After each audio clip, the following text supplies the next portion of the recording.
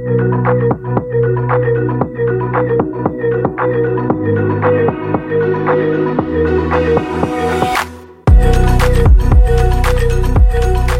listening to Free to Be, a conversation to help you discover, accept, love, and express your authenticity so you can fully experience the freedom to be you.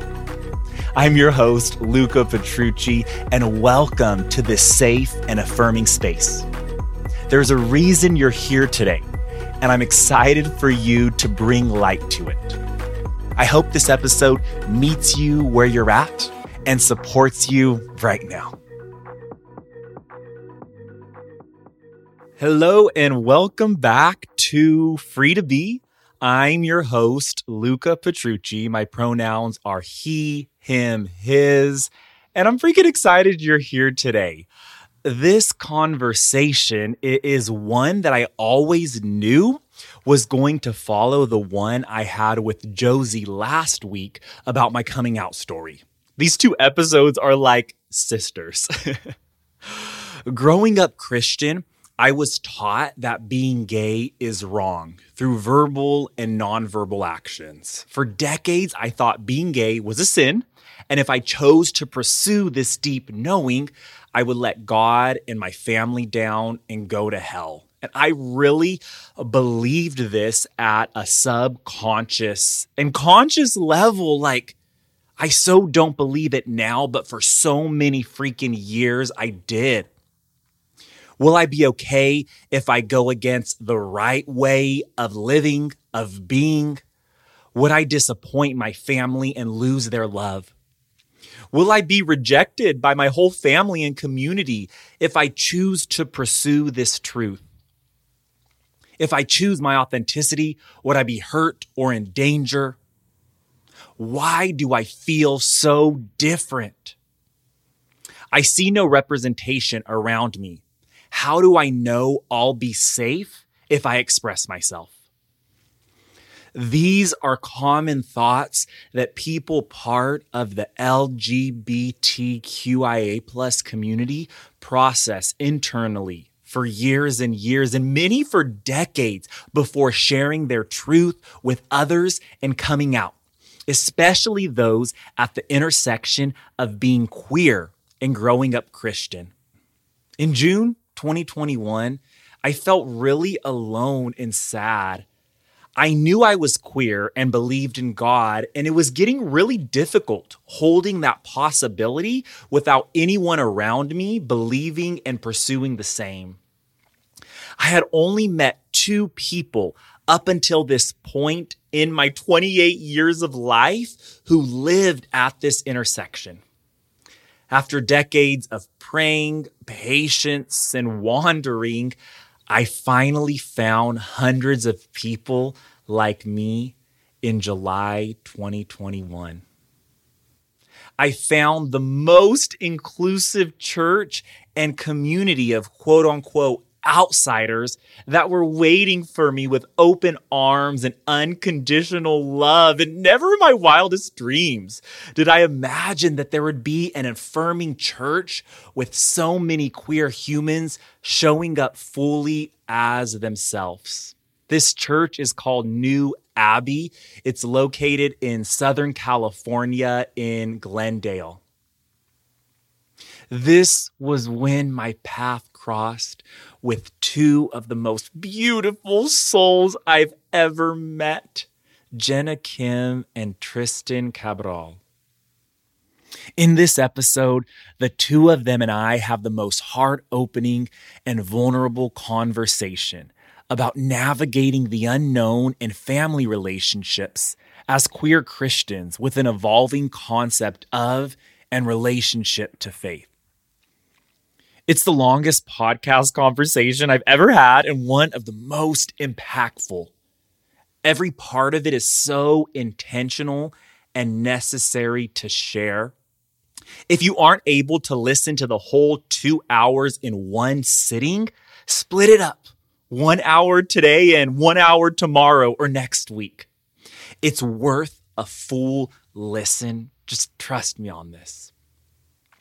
We talk about how challenging it was to grow up seeing zero representation of people who are like us, and how we bravely had to be the examples we wish we saw around us and create a life for ourselves as queer humans of faith in the unknown. Jenna and Tristan openly share the pressures they faced and still face of feeling like they need to be, quote unquote, perfect as the oldest children in Asian households of faith. We also dive into why it was so damn hard for us to come out to our parents. In the last 20 minutes of this conversation, we share ways you can become a better actionable ally to the LGBTQIA+ community. The three of us are just trying to figure the damn thing out still. How do we show up as ourselves in all facets of our life, especially around our families and communities who have known a past version of ourselves before we were outwardly queer? Jenna is proudly Korean American. She's the oldest of 4 girls and the daughter of a pastor. Jenna works as a production supervisor at Disney. Tristan is a first-generation Filipino-American working as a storyboard artist at Nickelodeon. He is very proud of his identity as a Filipino immigrant storyteller and dreams to one day be a director on a cartoon that heavily focuses on cultural intersections. I hold that possibility for him. I see it. Now, this is a trigger warning. We do talk about suicide in this episode. If you're struggling right now, please know that you are so freaking loved. And the world is more magical and vibrant with you in it. If you need direct support, please call the National Suicide and Crisis Lifeline at 988. This lifeline provides free and confidential emotional support to people in suicidal crisis or emotional distress 24 hours a day, 7 days a week in the United States. I hope this conversation reminds you that you are not alone. And there are people and communities that will love you deeply for the thing about you that makes you feel like an outcast. Oh my goodness. I am just so at peace and enjoy being with 2 of my amazing friends, Tristan and Jenna. We met almost a year ago. In Los Angeles. Each of us were just looking for a community that met at our intersection of being queer and still having faith in God and really discovering what that means. And we found each other, and it's just been such a beautiful, transformative friendship. And before I just have you hear from them, both of you, I want to read something to you that really represents who each of you are to me. And it represents how you've really helped me heal from so many things. So can I read you something? Yeah. Yeah. And I may have sent it to you before, and you may have read it on your own. So this will be hearing it again. And yeah. So this is from a book. I'm showing them. I knew it. I love it. It's one of our favorite authors, Jedediah Jenkins, Like Streams to the Ocean. It can be hard to tell the difference between an outcast and a pioneer. What if you're meant to be the example you needed? What if God gave you your personality, your unique skill set to equip you to walk into the wilderness and show that it can be done? Just because you don't have a roadmap doesn't mean you aren't meant to walk in the direction of your convictions. Look at your gifts, your skills. You may be a pioneer. A friend once told me most people are unhappy with their life. They're stuck in a situation that isn't what they hoped for, but they don't see a way out, and they don't see examples of freedom. That is it. We need models. We need examples of a way out. Some of those lone wanderers in the desert are not outcasts. They're pioneers. They become the way out, first for themselves and then for others. This goes for all manners of living, of the job you want, of the community you need, of the project you fear to start. We are waiting for permission, for examples.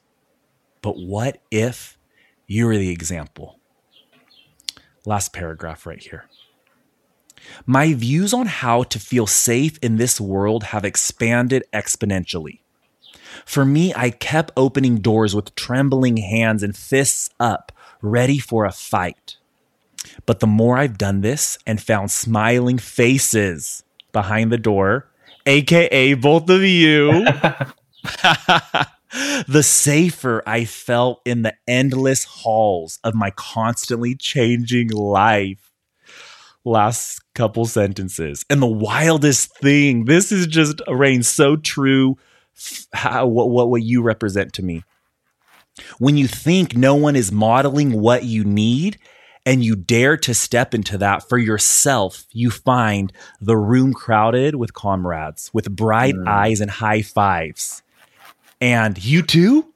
It's the best feeling in the world. The feeling of God saying, "Ha, my love, you thought I was so small." Oh, that's so nice.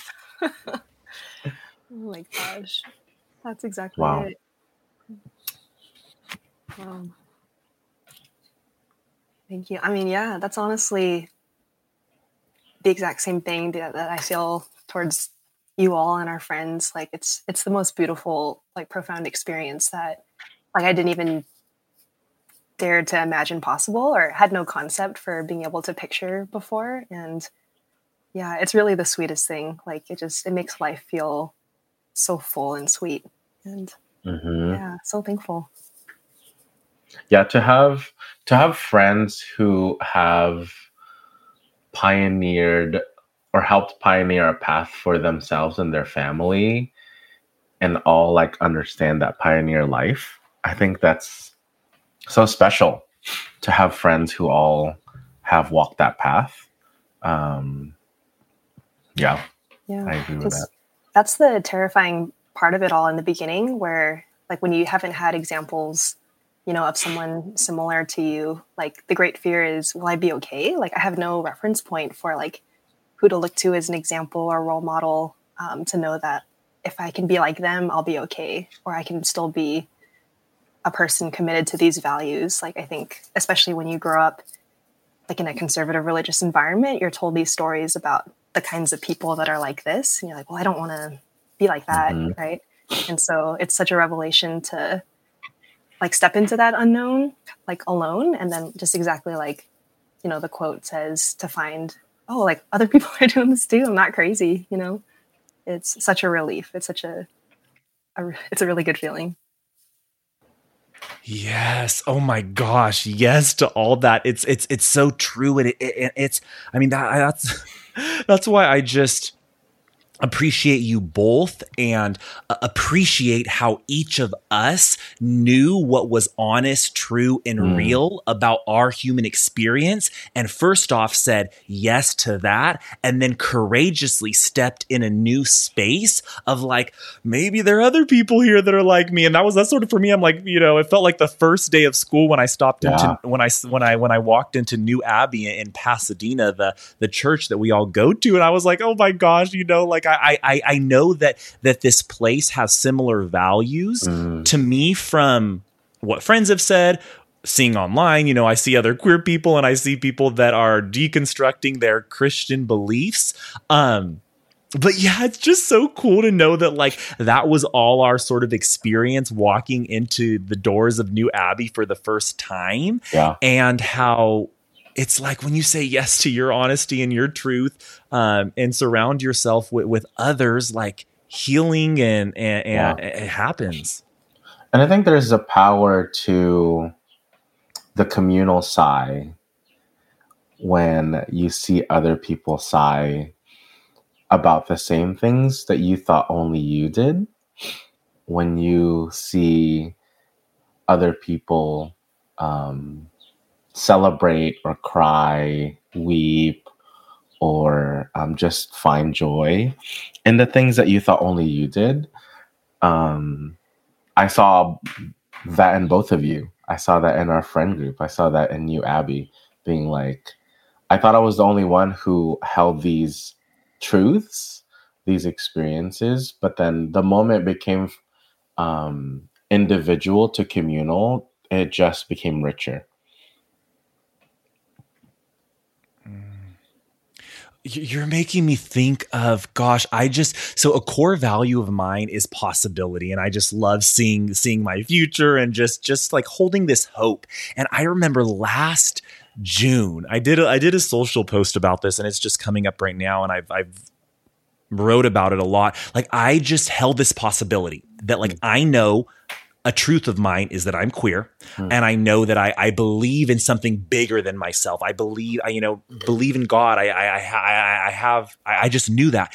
And like, I'm like, okay, I know one day I'm going to find these people, and I just felt like so freaking lonely. I was like, oh my gosh, like, this is really hard to just hold this intersection that's been like told, like, you could be gay, but you can't be a Christian, or you can be Christian, you can't be gay. Like, I was told that time and time and time and time again. And just like being so freaking lonely and like, oh my gosh, Jesus, God, is there, like, can this even be true for other people? And it's like, what I'm learning in my life is like Florence and the Machine says, it's always the darkest before the dawn. I felt so dark last June, and I was just like anxious and thinking it was work, and realizing that it was like that belonging piece that was missing from two truths.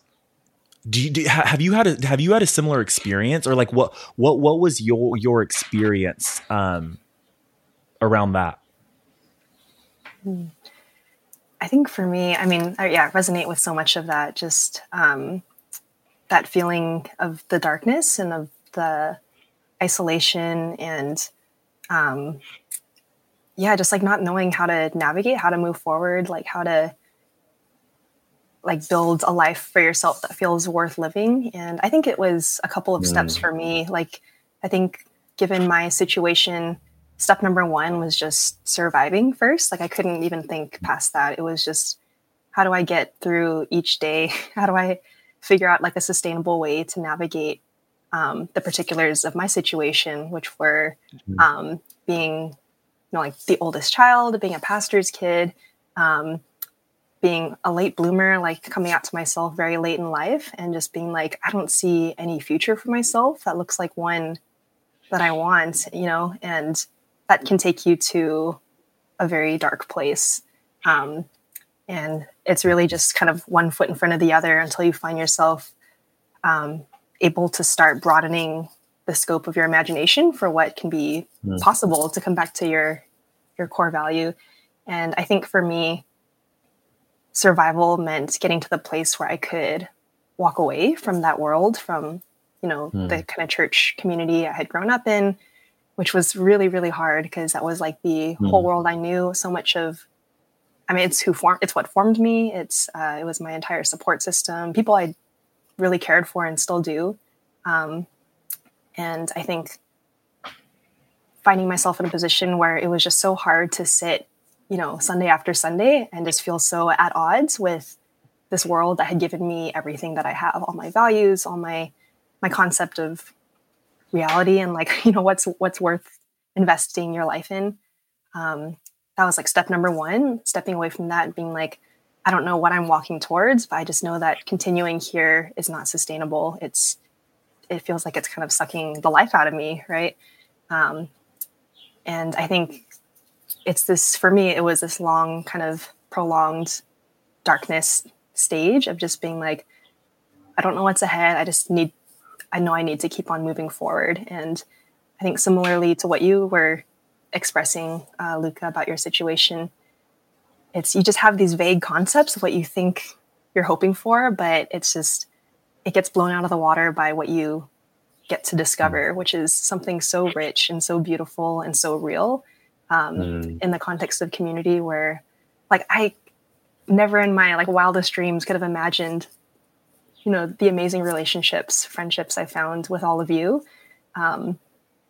even just a couple of years ago, and I think, at the end of the day, you're just trying to do like the next right thing, the next best thing to kind of keep yourself afloat. And as you continue doing that, you are able to look back and be like, oh, wow, like I've actually come quite a long way. And I'm now like envisioning hopes and dreams that I didn't even know I could envision before. Right. And so, yeah, that's sort of been my experience with that. Tristan, I still want to hear from you, but Jenny, you're bringing this out in me. And just for listeners, like, so this new Abbey Church, like my experience of it is just like stepping in, and it's like, to me, it feels like 70 or 80% queer people. I don't even know if it's that percentage, but there's just so many queer people just that love God, that are just figuring out what faith means to them, So that's the community that we're a part of, that like, same, never in my wildest fucking dreams that I ever think that existed, like never. And like the friend group that Jen is talking about, there's like, I don't know, 8 or 10 of us that are just queer and, deconstructing our faith. We know that we love something bigger than us, God, like whatever we call it, but we're just all like out here just figuring this out. Yeah. Day by day, like having big conversations with each other, and then also just like dancing our asses off too at a club, just like being like 20 and 30-year-olds. Yeah. One of my favorite conversations that probably shaped our new Abbey group for me was we went to, I don't know if Luca, you were there, but it was the first time I met our friend Jomo, and we were at a bar with a bunch of us, and we were just talking. For the first time, we were talking about like lesbian sex, and I was just like, I've just never even like wondered about that because I'm not lesbian, I'm gay. But I'm just like, wow, like even in a normal setting, like who would I ask to have, like who would ask or who would like dare to have these conversations? We're just kind of like, we're all curious, and we're all very open to be curious with each other because we've had the doors shut for so long. And then now we have people who are just like, yeah, we want to share these stories. We want to share all of these like kind of low-key taboo things, and we'll giggle and we'll like have fun or whatever. But it was really informative for me. I'd be like, okay, cool, I could trust these people. Mm-hmm. They just want to explore and be curious, while at the same time still navigate what it means to be human, or what it means to be a human loved by God. Yeah, I think trust is the operative word for sure, because whatever the topic, however taboo, from, sex to relationships to faith, like all of the questions that formerly felt so like shrouded in shame, like, oh, like you don't ask about that, like, or whether it was like explicitly or implicitly kind of put out of bounds, it's such a game changer to be like, oh, those things don't have to hold that kind of power. It's like, we're just people trying to figure it out. And when you feel safe with people to be in process with whatever you're thinking through, it moves you from that like place of fear, that place of shame, into a place of possibility and exploration and just play and fun, and just, it's a sweet place to be. Yeah, it's just like, gosh, community is so important. And like that, how representation is so important, especially for groups that are silenced or that are marginalized, and that don't see like a lot of examples at all around. And it warms my heart to know that I am not the only one going through these experiences. And I know each of our experiences is very different, and a lot of it is so similar.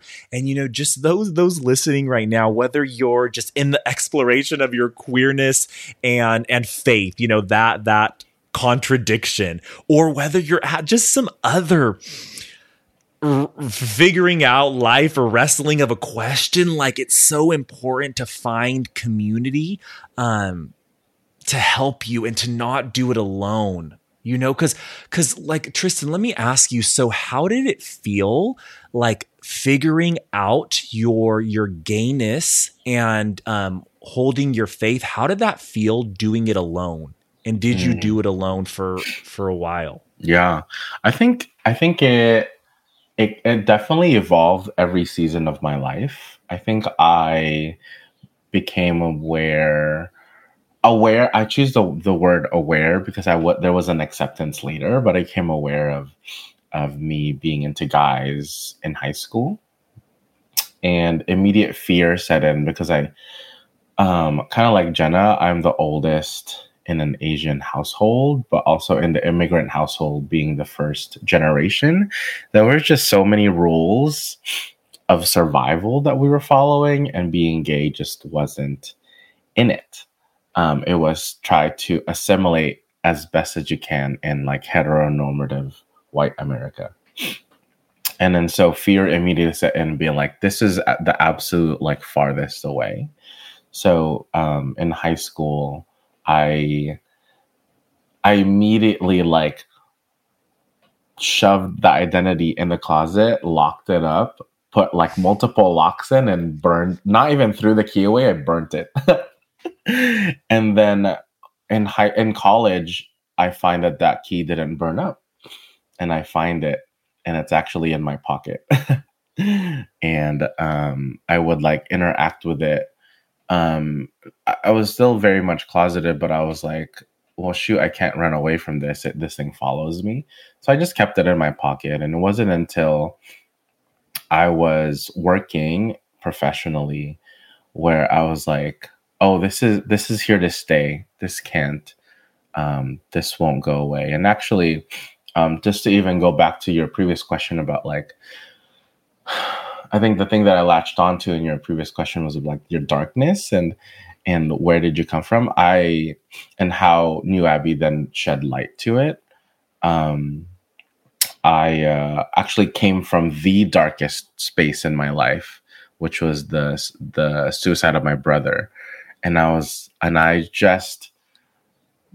There was nothing more painful than that. And I was like, why am I even holding on to this like identity of not being true to myself? Like, I've just lived through the darkest phase of my life. Everything needs to go up from here. Everything needs to be towards freedom. Everything needs to be towards the enlightening of who Tristan is. And so it was from there that I just rejected that darkness of I could no longer be in the closet. I could no longer be in the dark because I don't want to be alone. I've seeing my brother really experience life, but also experience the hardness of life doing it by himself. I was like, I don't want to do that. I want to pick up his lessons. I want to honor his life by being as true to myself as I can. And in that process, I found New Abbey I found New Abbey where there are people who are trying to do the same thing, who are just trying to live out the best versions of themselves. And then so that really made the healing, it felt more possible to be whole, to be honest. It felt more possible to really envision myself as a 6-year-old, as a 7-year-old, really thriving, really have processed what it means to be gay, to be queer, and then help pave the way for people in the future. And so. Oh my gosh, Tristan, I just have gotten body chills. What's your brother's name? If you're open to sharing that, and I would love to just like take a moment of silence to just like send him so much love right now. Are you open to that? Yeah. His name is David. David. Okay. So just, yeah, let's take like 30 seconds. I'm just going to do a little hold up my hands in a heart shape, just representing love that's so present from him right now, and just sending him love and sending you love.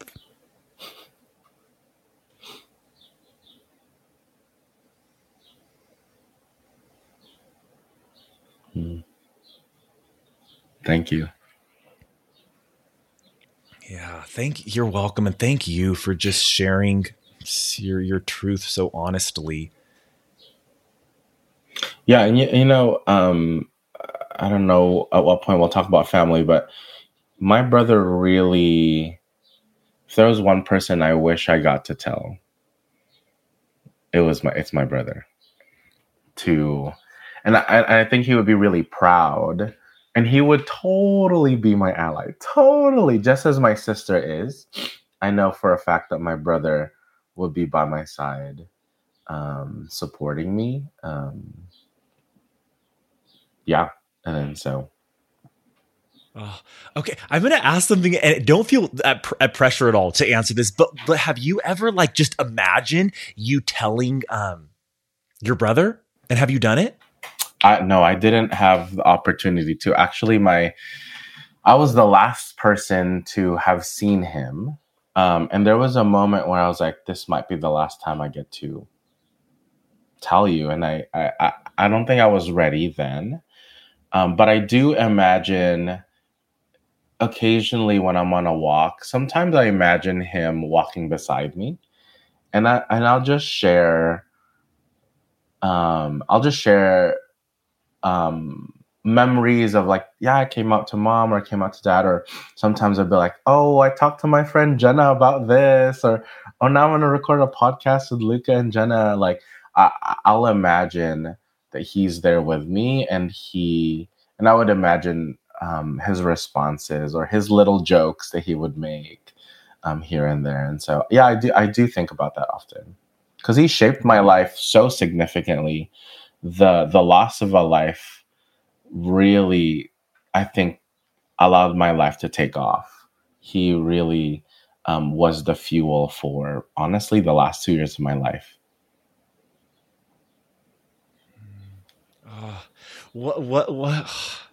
What's one thing like you would just get to tell him, like, yeah, like if you like, so like, let's just say, yeah, okay, so the thing that I wish I could so process with him is how wonderful our little sister is, and how when I came out to her, because she was the first person I came out to in our family, I think he would be so proud of how my sister just welcomed me, and how my sister continues to be an ally for her queer friends. And I think we really put we gave a lot of love to my sister, and I think he would be so in love with who she's becoming, but at the same time he would be so deeply moved by how much of an ally she is for me.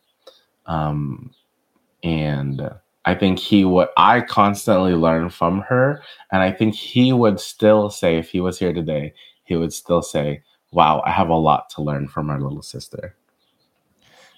Gosh, I'm just taking it in it. This is like the kind of conversations that we have, and the kind of conversations that people have access to, and I just, like, I wish it wasn't so freaking hard for people with a queer human experience, and especially a faith human experience, like just like all the courage it takes to like own that to yourself and then show up in a space and own it and then be comfortable enough to have a conversation like the three of us are having now, just because like the amount of peace and joy and love that I'm feeling in my body and in my bones, I'm just like, oh my gosh, this is why like I do what I do, and I like am having this podcast. It's just, I just want everyone to get access to this, and just thanks for just creating this space right now where I feel like just like love is hugging me. Yeah, absolutely. Yeah, thank you so much for sharing that, Tristan. And I think it's things like this that really make me just so like in awe of like the capacity of love that queer people are capable of experiencing and giving. Because what I hear from what you're saying is so much love for your brother, and of course so much pain and so much sadness. And I mean, those words don't even feel like adequate to describe everything that you experienced. But yeah, like I think when I look back to what my perception of queer people were, it wasn't this beautiful, complex, nuanced, full humanity of everything that, you know, you've experienced. It's, you know, I think I was given sort of this caricature image of just, you know, out of control, indulgent, you know, reckless, destructive people who just didn't care, who were kind of giving up morally and otherwise. But what I hear from you, and what has been so characteristic of both of you ever since I've met you, is such a deep thoughtfulness and reflectiveness on all of the challenges and complexities of being a human, of life, and learning how to navigate these things that are sometimes so painful, but coming out of it with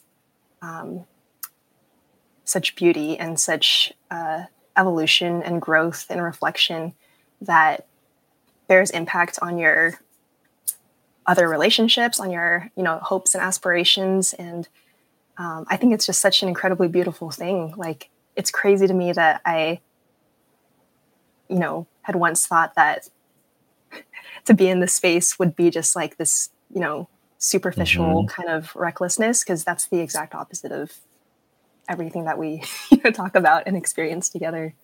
It's beautiful.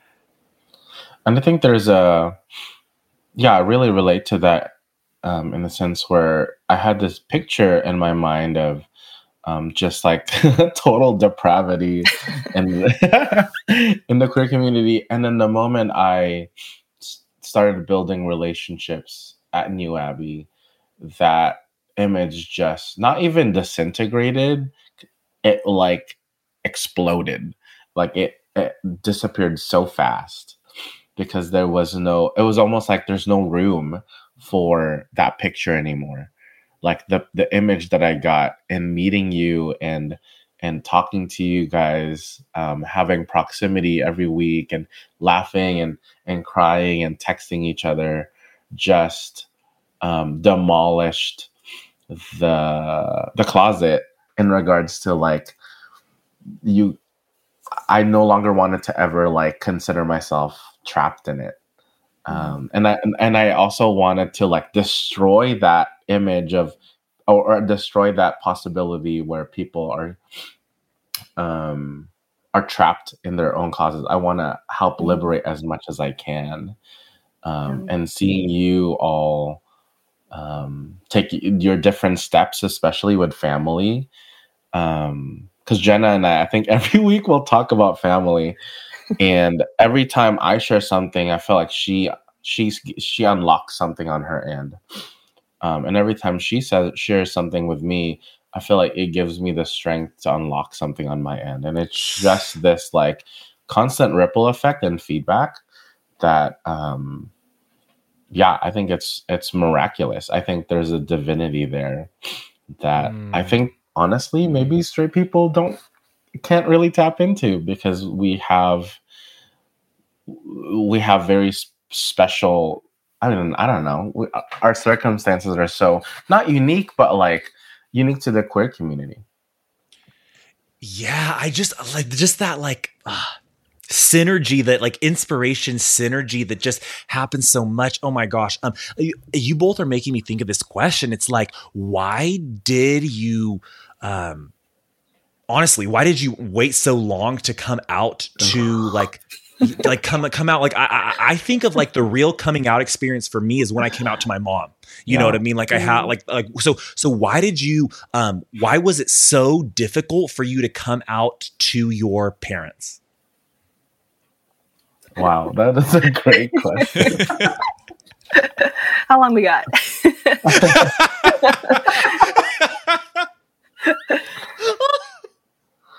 Man, I could go first. I think um so the preface to this is when my dad, this isn't the only time he experienced me like or caught me interacting with like gay either pornography or like whatever materials.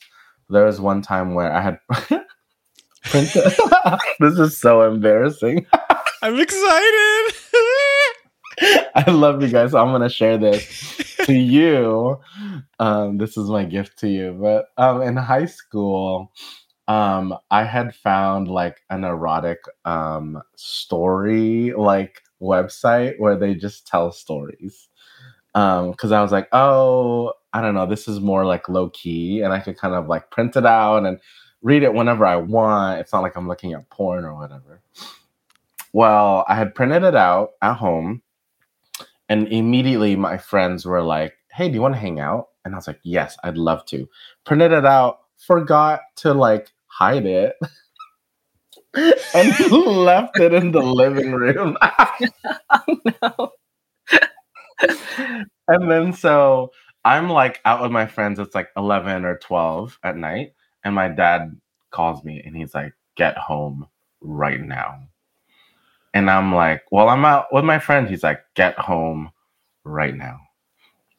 And then so I get dropped off home, and my mom, like I opened the door. My mom's like on the couch with the papers on her hand, crying, and my dad with his arms crossed. He's like, get in the car. We're gonna go for a drive. And I don't know. I don't remember how long we drove. It was just the most shameful, probably moment of my life. But the thing that he told me, which defined this was the narrative in my brain that actually made it really hard for me to come out for so long, was he said, Tristan, we need to be perfect for God. And that I don't remember what else he said. That was the only thing that I remember, and that was seared into my soul. And that kind of set the stage for how I lived my life in regards to pursuit of holiness, but also the intensity of how I locked my queerness into the closet. I mean, the weight of that, the weight of Yeah. And Filipinos are very. How old were you? I was probably 16, 15 or 16. And Filipinos are very not just conservative, just traditional, like rule-based followers, kind of like follow. And as immigrants, there's this like mentality of like follow these goalposts along the journey and you'll succeed. The moment you deviate, you're like effed up. And then so for so long I held to this like golden child perfection, which I did really well. I was really good at it. And also like it helped me achieve the goals that I wanted. But it didn't help me grow the way that I wanted to grow. And so, and then again, when my brother passed away, that image of the golden child was just demolished because mourning was too hard. Mm. It was too hard to weep as a golden child. I needed to let go of that identity. And then the moment and I did, the queer Tristan came out and being like, we can do this together. Like, I need to enter into your life and integrate. And then so it took my life having to go to the depths of hell to unlock that door for the true me to be integrated. And then after that, honestly, it was like, okay, well, let's go, because I've just done the hardest thing in my life. Coming out is truly hard, and it's probably the hardest thing to go through in my life, but it's not as hard as seeing a brother pass away. Let's do it. Wow. It's so interesting how like just those moments, that small moment in like the car with your dad, how that's just like something like that can just be so ingrained in how words are so important. I hate the like the whole like sticks and stones will break my bones and words. What is it? Sticks and stones will break my bones and words will never hurt me. Yeah. And I'm just like, no, I mean, words are so hurtful. I feel like words are why people like don't see a future at all and see just darkness. But I'm just saying, like, I could see why, like, you think about that, a 16-year-old who's just trying to figure out how the hell to do this thing called life and look to their parents as the guy. Yeah. Wow. And to have to do it by yourself is really the gutting reality of it. And then so a lot of people have to do it by themselves. Well, I guess, to answer your question, for me, I think why we laughed earlier is because you've got to either laugh or cry about it, because it's really such a hard and painful thing. Like I tell Tristan this, but like when it comes to like movies and stuff, it's always like parent-child storylines that just like undo me. I'm a weepy mess because it just it brings up all of this stuff for me. And I think that really is, at least in my situation, of course, everyone's situations are so unique to themselves. But what was so hard for me is I do love my parents so much and have always felt so loved by them and look up to them in so many ways. My dad's a pastor. Really, I mean, they're my parents, everything about who I am, my value system, that was forged by them. And I think particularly growing up in the church, when your parents are so involved in ministry, everything is all wrapped up together, right? Like your personal sense of faith and your belief in God and your purpose in life, in addition to like your family relationships, your social community support system, all of that is all wrapped up into one. And so I think because there was just this deep sense of love and trust and admiration, I really didn't want to lose that. And I think I had so personally owned the particular brand of theology I was raised with, that I was also personally grappling with my concept of like queer identity and all of that for myself too. Like this was first and foremost something that I was trying to work out for myself. Like, is this okay? Like I thought, like it wasn't even a question in my mind. It was not okay. And it was, for me, I think it was really my brain maybe subconsciously trying to protect itself, because that awareness, that you're talking about, Tristan, for me didn't come until like after college. Like it took such a long time. Like looking back, of course, there are so many signs, so many very like obvious signs that like make me laugh now, but like it just was I never gave room for that to be a possibility for myself. Like I think it was very easy in that world to kind of brush that off all to the side, because like, marriage was all about, having this like symbolic resonance of Christ in the church and the symbolism of a man and woman and like, disciple making by childbearing. And like, it was kind of frowned upon to take a worldly approach and be like, marrying because you really like somebody, even though like functionally that's what, everyone was doing anyways. But at least as far as like what you were saying is like the point of marriage and the point of romance, It was never really centering desire, and attraction was supposed to be like, or it was, just seen as very superficial, and like, it has to be more than that. It has to be substance. There has to be your scriptural basis. And so because I was not experiencing attraction to who I was told I was supposed to be experiencing attraction for, I was like, oh, I guess I'm just very spiritually mature. I guess I'm just very like on board with like the kingdom of God and all of his purposes. And so it just was never something that I had to engage with or learned how to engage with, I think, because going back to what we were saying about representation, like that was not something I saw. Like I never saw two women together in like, a happy, committed relationship, like barely in the media, and definitely not anyone I knew personally. But yeah, there was just not really any example I could look to. And so I had no creative imagination to picture anything like that for myself. And so like the only concept of being gay that I had in my mind was like pride parades and Ellen DeGeneres. And I was like, and nothing about either of those two things resonates with me, and of course, like, the pride parade clips I would see would be the most like extreme, images of like, the leather community and, things that felt so far removed from my lived experience as like a young Asian girl, growing up in Southern California, like a young Southern Californian pastor's kid, all those things. And so, I think it wasn't until, end of college, starting to think about my future in very real terms of like, okay, like what do I want for myself career-wise and otherwise?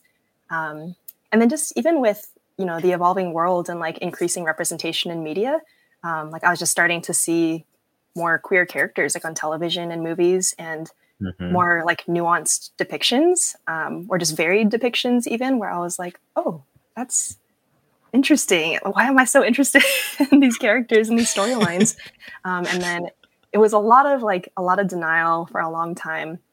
And then, a point of acceptance and acknowledgement, but so much fear and just entering kind of that dark period, that we were talking about earlier of like, what possible future is there for me? I like really could not picture one. Like I kind of envisioned it as like holding on to like a moving train and like a stake in the ground, where the moving train was like this realization about the reality of who I am and the things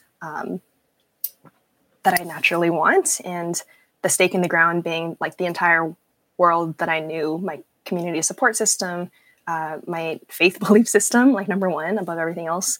And just feeling like I can't hold on to both of these, like it's going to tear me apart.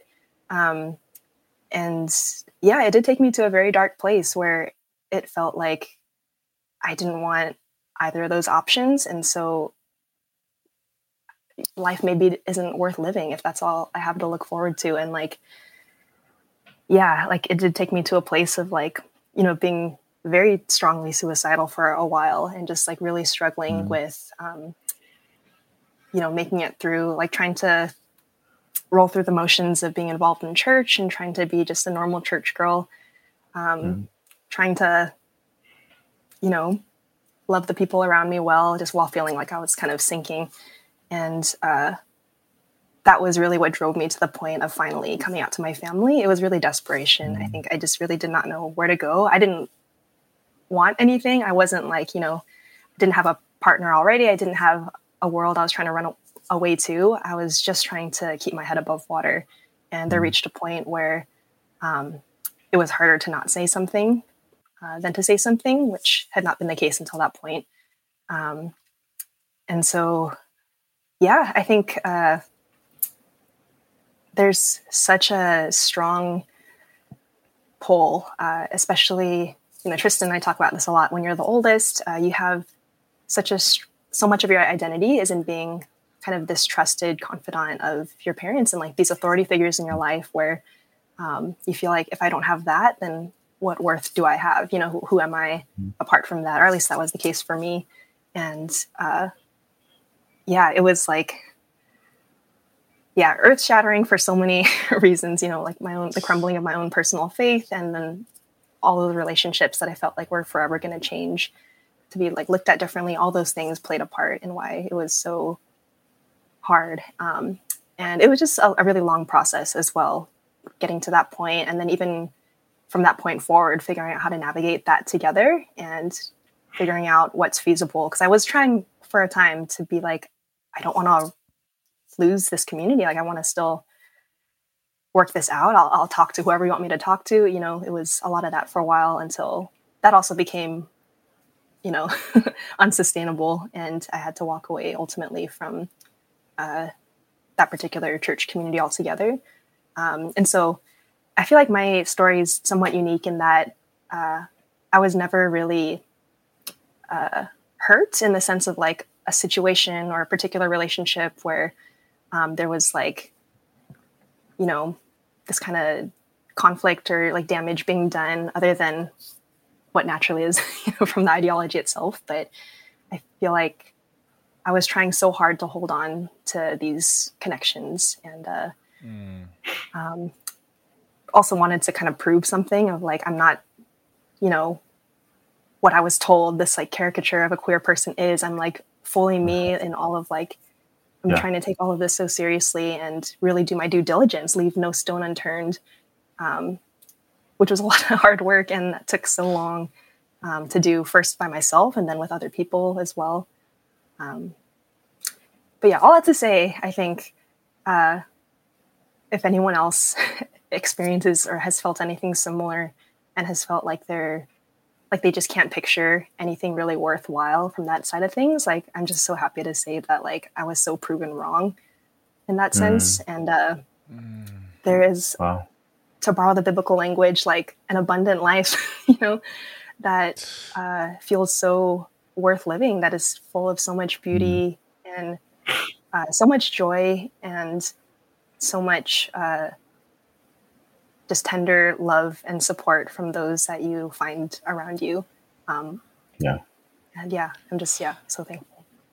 Oh my, Jenna, there's so many things I want to say to you right now. And just for listeners, I mean, Tristan, you know, and I know, like, gosh, Jenna is one of the most genuine, loving, thoughtful, just like salt of the earth people. I don't even exactly know what that phrase is, but like that's who Jenna is. She's just like, such just an amazing angel-like human being. And I can't even imagine now my life without her and this world without her. And Jenna, just to hear that there was a time where you thought that like it was, you know, that there was an option to take your life. I mean, I can't even imagine you not being a part of this world because you have so much to offer. And like, and it's just, it breaks my heart how that is such a common option for these incredible human beings like you. Yeah. And I want to add to that I think Jenna, to have gone, I don't know, to have watched my brother in desperation figure out life, and for you to have made the other decision to stay and then rise up beyond that and pick your life up and choose to fight for you in despite of this fear of losing everyone. And then after that, choosing to try to figure it out. And then after that, choosing to step into another faith community that could like hurt you again. Like there's just so much that you had to do honestly by yourself for a long time and figure out by yourself and choose to then intentionally go back into community and refigure that out. I think that requires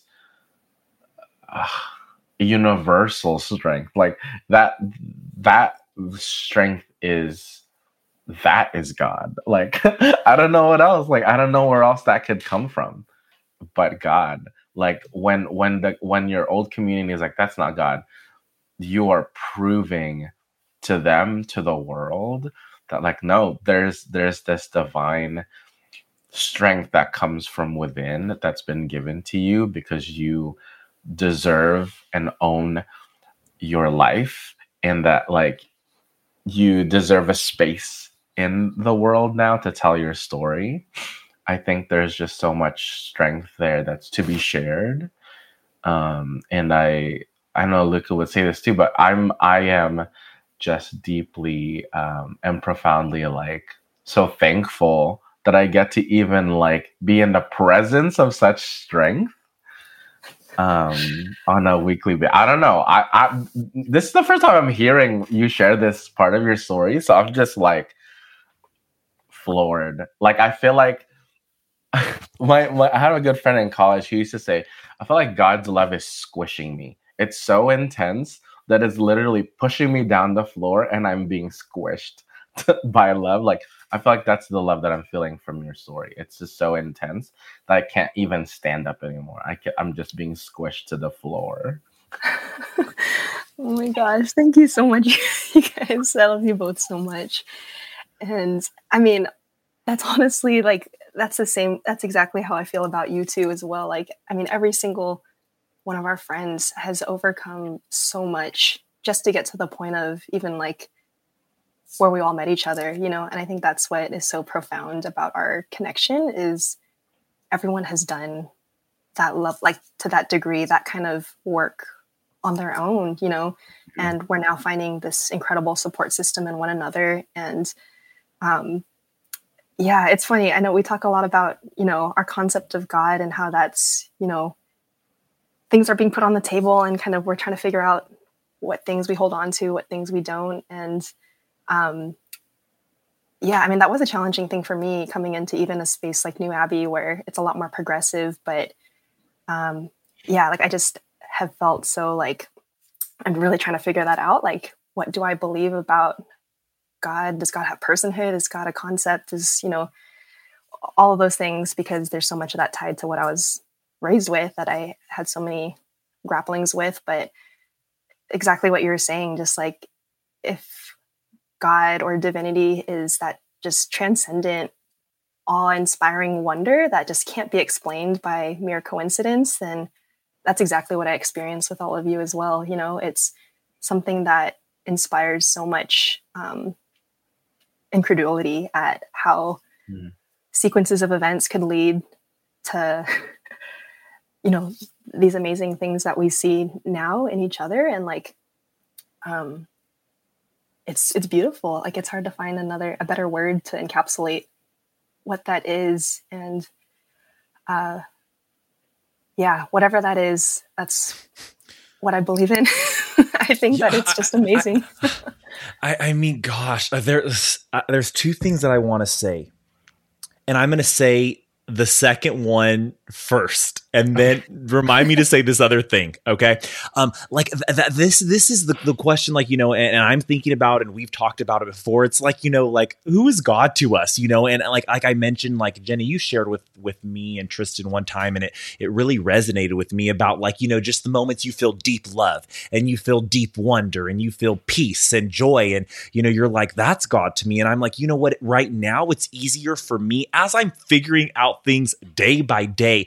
I know the experiences and people and things that I say yes to and things that I choose that help this love bloom inside. Just like this conversation right now, I just feel so inspired and I feel so full of wonder and so excited for the future. And I just feel so like at peace, you know, and I'm like, gosh, like if then this is God, then like for me right now, I'm just throwing, you know, God is these feelings, and I'm going to continue to say yes to the things that allow me to feel these, because, you know, just for so long, I thought of God as just like this being that's far off in the heavens that I can only say yes to and experience when I'm worshiping, you know, when I'm singing loud.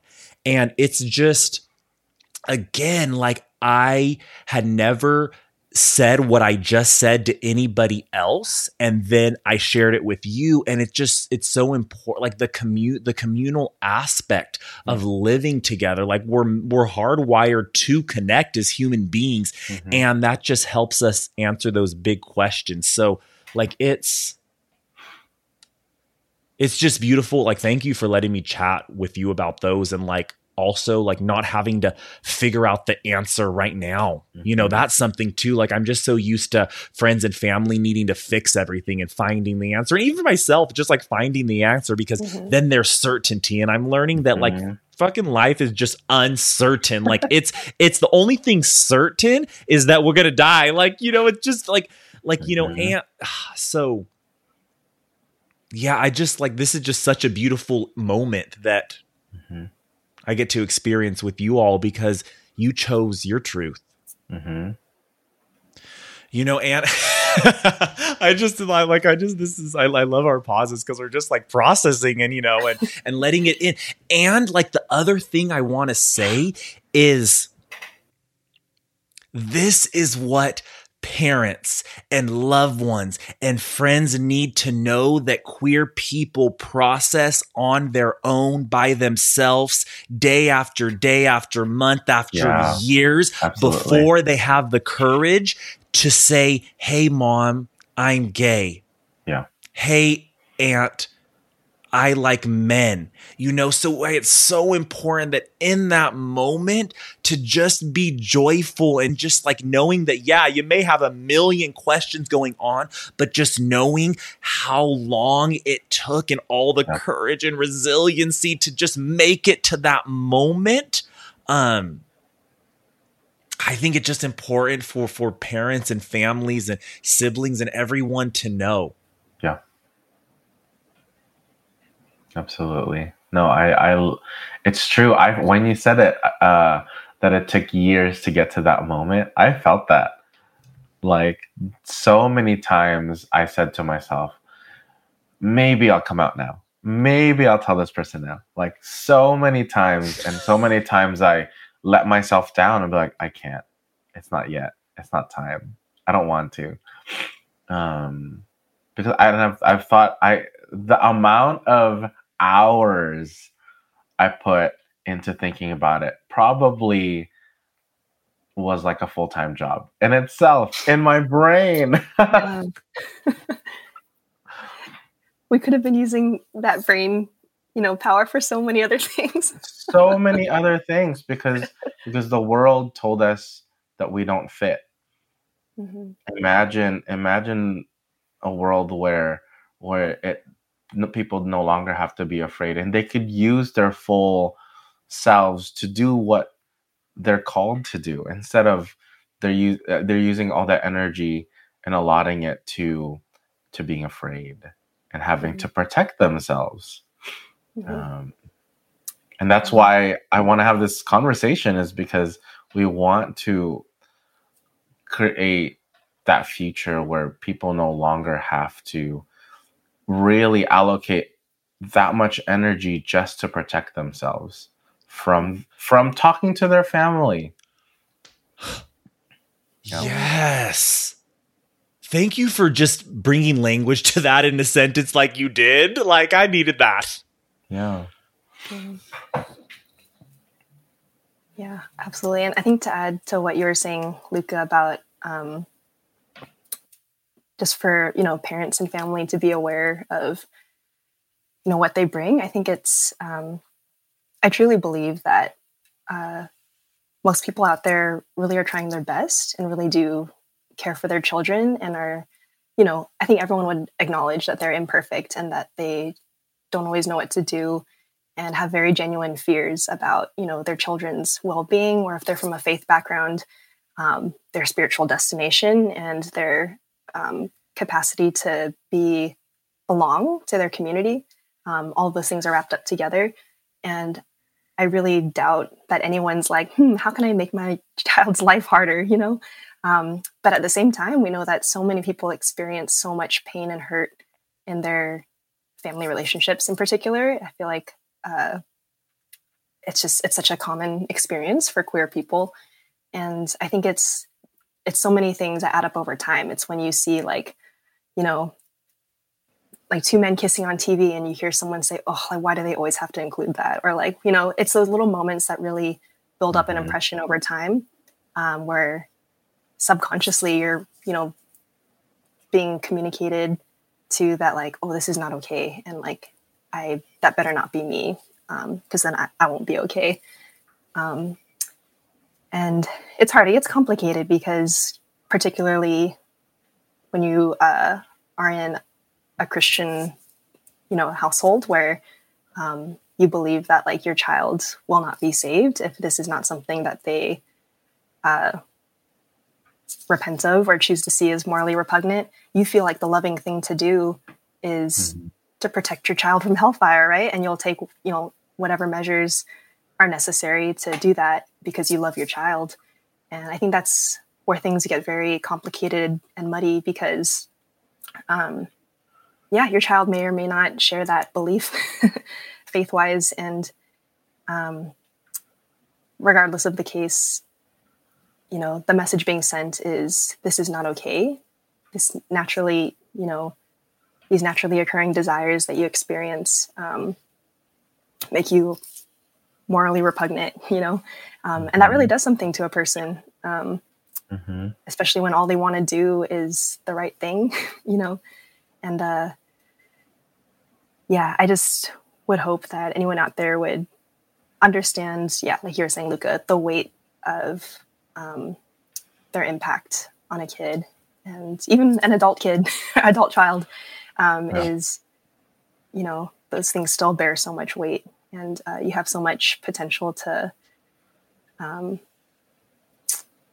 be a safe space to somebody. Just even if you disagree, I think like you can still hold that space of acknowledging how hard it is and just being willing to listen, can go such a long way.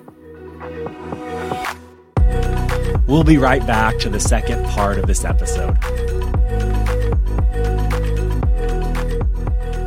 Can we talk about how unreal it is that next week's December, and in a little over a month, it's 2023? What is time? Where is it going? Well, to kick off December and launch you into 2023, next Thursday, December 1st, from 4 to 5:30 p.m. Pacific time, I'm leading a marketing masterclass, and I want to invite you. If you are a current business owner or entrepreneur and need support marketing your brand or marketing a program or offering, or if 2023 is the year that you step into the role of entrepreneurship and you don't want to do it alone and you need support launching the amazing offering you have in your business, this marketing masterclass is for you. I'm going to teach you how to become the best marketer for your business so you can grow your brand easily, intentionally, amplify your impact, and earn what you're truly worth. In this 90-minute interactive workshop, I'll share my proven framework for the marketing process and break down each step in a simple, actionable, and fun way. You're going to leave with 4 things. First off, a marketing strategy for your business that you can implement as soon as possible.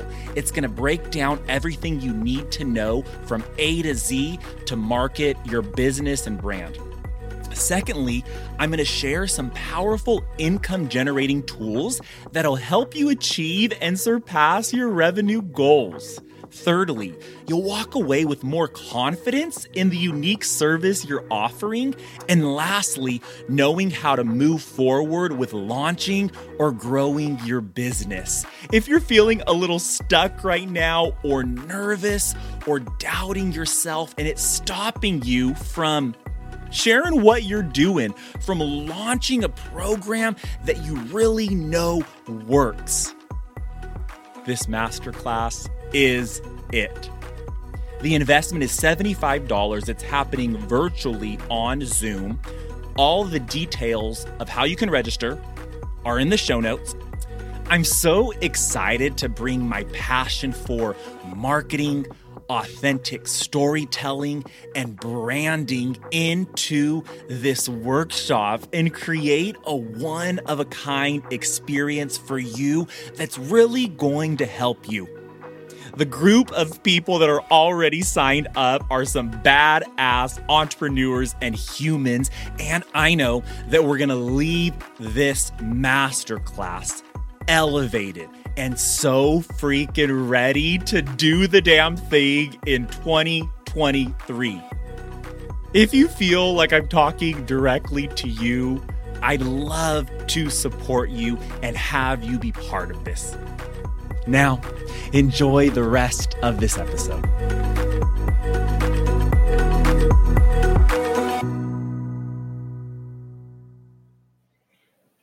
Yeah, the ability to just listen. Like, listening is such an act of love, to just close your mouth and just listen. And Jenna, one of the things you said, and I've been talking about it a lot to friends, to some family, been journaling a lot about, is this silent acceptance, and what that means to me. Like, for example, so now it's been 7 years since I've been out, and there were family members that I came out to, and they were like, oh yeah, I accept you, and then for the last 7 years, like, have not heard anything that's affirming, have not like seen any like outward actions, like do not bring up, oh, like, are you dating? Like, you're dating a guy right now, or just like, there's no language or actions at all that affirm that I'm gay, and I shared it to my mom with this once, and I shared it last, I was at a diversity, equity, and inclusion training, and a mom was like, oh my gosh, I'm so glad you shared that. And it was like, I grew up, I loved SpongeBob. And like, my mom knew that I loved SpongeBob, and she would just, like, buy me a comforter, or like sit down and watch SpongeBob with me, or ask me about like, I was like a little kid, and these are all actions and language that she would take, like, without me saying, Mom, I love SpongeBob. These are the exact things you need to do. So I know that it's okay that I like SpongeBob, it just did it out of love. And that's what I share with my mom. I was like, Mom, I need you to, I do need you to take some actions like that. Yeah. I need you to ask me about, Happy Pride Month, or, do you want to go watch this new movie that came out that has, queer representation, or like something as simple as just like, it was so sweet because today my mom is doing it. When that happened 2 years ago, she wasn't, but she just bought a flag outside of their house that says welcome, and there's a rainbow. Like, and she's so doing it now, and I feel so loved. But 2 years ago, it wasn't happening. And just that whole silent acceptance, I felt that I was having to go back in the closet time and time and time again. Right. Because it's like I never was affirmed for 22 years. Then hit 22. It was like, oh, okay, I accept you. And then never hearing it again for like 5 years. I'm like, oh my gosh, I need to hear it more than once. Like, yeah. How many seconds are in a day? How many days are, like, does that make sense? Yeah. That's interesting. So, for context for listeners, I just came out last year. And what I realized was, I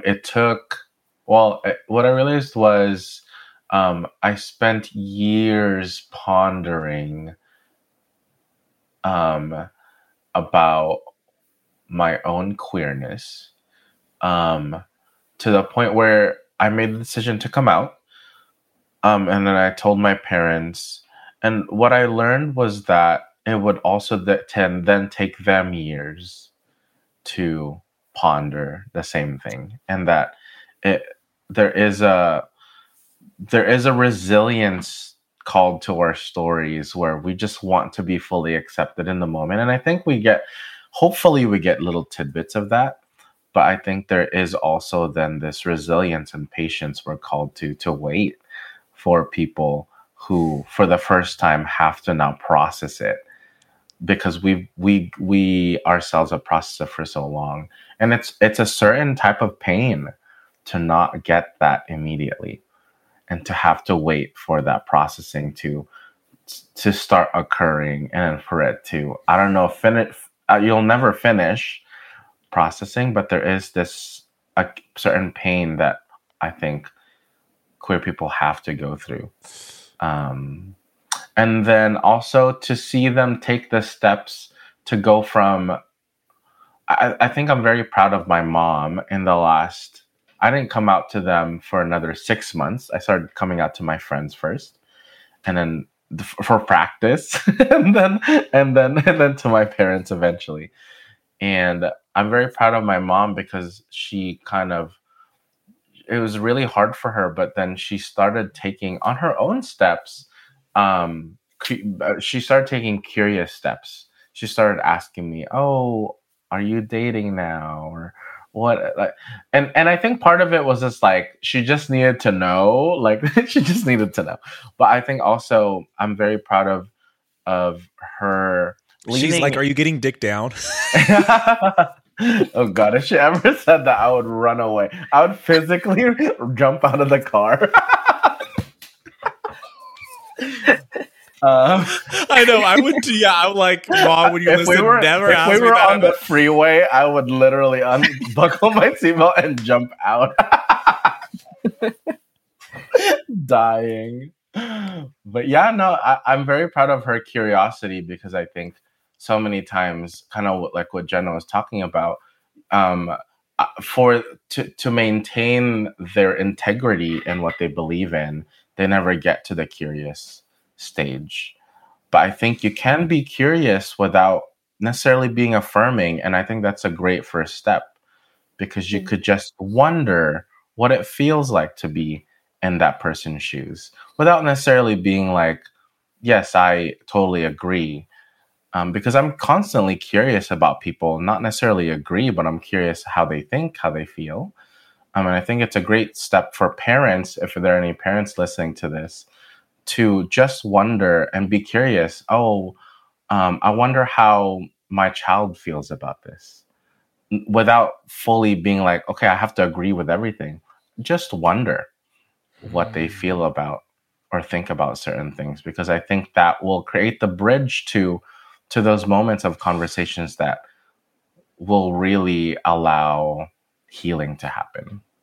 And when my mom first asked me that question, you don't know how much healing I got, because now it opened a door that I never thought I'd even have a conversation with my mom.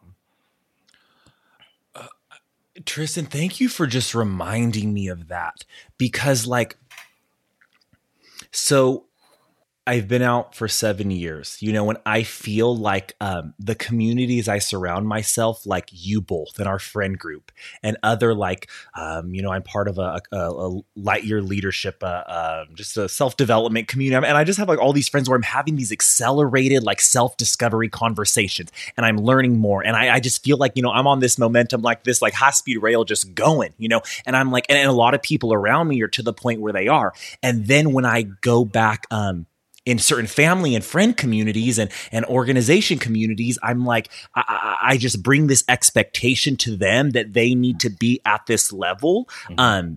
And you just reminded me that I do not like that this acceptance process for a family needs to be this thing that takes time. I wish there wasn't patience. I wish we didn't have to go have all this patience for our family and friends to fully affirm us. And thank you for reminding me that that's just the experience that we're going through in this lifetime. And I hope that, future generations it doesn't have to take so long. I hope it doesn't have to take, 7 years for my mom to do all these actions she's doing now. But I just appreciate you reminding me that when I throw expectations on other friends and family. So thank you. I needed to hear that, honestly.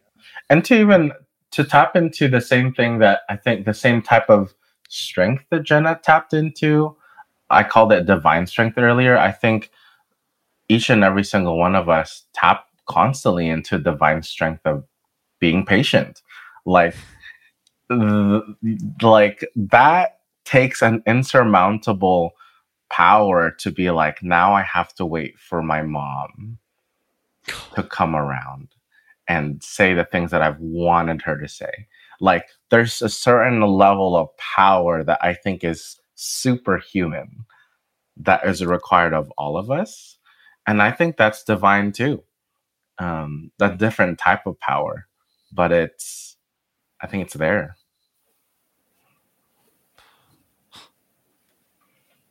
Yeah, I think, I couldn't agree more. I think sometimes it doesn't feel super possible, definitely not easy, because I think for my case in particular, a lot of the people in my life that, still belong to kind of a certain brand of theological belief, I really don't expect them to ever change their minds. And I think as hard as that is, I do have a lot of sympathy for them still because I know this isn't the case for everybody who grows up Christian, but for me, coming to terms with like having a queer identity came absolutely hand in hand with all of my theological beliefs. My concept of how do I define sin? How do I define what we call the gospel? And, the message of salvation and human nature, biblical hermeneutics and interpretation, all of that stuff was all interconnected. And honestly, that was the bigger piece for me than the queer identity piece. And it was earth shattering when I came to a point of that's no longer my foundation. And honestly, that kind of came first before coming to terms more with my queer identity. Like that was sort of something I was like vaguely aware of. And all that to say, it's a huge ask of someone to be like, are you willing to completely re-examine how you view the world and how to define what is right and wrong and like where we're all headed, what the point of it all is? Like that's a huge ask of someone, especially when the implication for them is they're belonging to a community that gathers around very specific beliefs. And frankly, like what I felt when that all fell apart was, for me, the hardest thing that I went through. And I feel like, how could I ask that of somebody else to lose their relationship with God potentially, or their concept of God, and their sense of purpose and belonging and identity. And not to say that you have to do all of that to become affirming of queer people, but at least for the kind of world I come from, I think that kind of is the ask. And I don't expect, or I don't feel like I have the right to demand that of anybody, as much as it hurts to not have those people be affirming in my life. Mm-hmm. And again, like, because that was me for so long too, I do have a lot of sympathy for that because, I know the playbook, I know the arguments, and I know how good it feels to belong. Mm-hmm. And so I think where that lands me now is, what does it look like to have a relationship with people who you do have such vast disagreements with about your view of the world and identity and what is right and wrong. And that's not something that I think is an easy answer for. It's something that you navigate one day at a time, situation by situation. And I think there can be a lot of love still expressed even in that, when both parties are committed to that figuring out of things. I don't know what that looks like 5 years from now, so maybe we can talk again then. But at least for now, that's something that I want to figure out. And that may or may not be the right call for other people. That may not be a safe endeavor, may not be a reciprocated endeavor. That's so specific to each person. But just figuring it out as we go. I just want to ask this question. It's like, how do you love people who just believe something so differently than you? Yeah. How do you hold that both? And I think that's a bigger question just outside of the things we're talking about. Like, just look around at the world we're living. I feel like things are I was chatting with someone today at Fresno State, the university I went to. It's like, she's like, I get so nervous to share that like I love Jesus at my college campus because I feel like if I share that belief, then someone is just going to cancel me and be like, no, they're talking about how, people that are gay, can't exist. And it's just like, I feel like that's not the answer, and this just reminds me, like we talk about this a lot. I really believe that the queer community who are asking themselves these big questions and having this resilience are just going to help push forward all of society in other ways. I'm so proud to say that. And I see how that's happened in the house that I'm staying with my mom right now. And I see how that's happening, and like beliefs that I never thought would change, all these things. So I really believe that we're doing so much more than what we're doing for ourselves. Yeah. Yeah, and I think I'm going to try to tie both of your answers and that question together. In the pursuit of being curious about our lives, about our new path, our emergence to become our whole selves, and in the pursuit of being curious, we almost require the people around us to be in a constant state of surprise, to be willing to be surprised by the love that evolves through us. They are just in this space of like, I didn't know this is what the queer community is like. I didn't know this is I didn't know that God could show up in these ways. I didn't know. There's so many I didn't know moments. For me, as I evolved, as I transcended, as I became more of who I am. And as we ask people to remain curious, I think we also then bring this reality that we will surprise them, that our reality is a surprising reality that I think the world needs, because the world and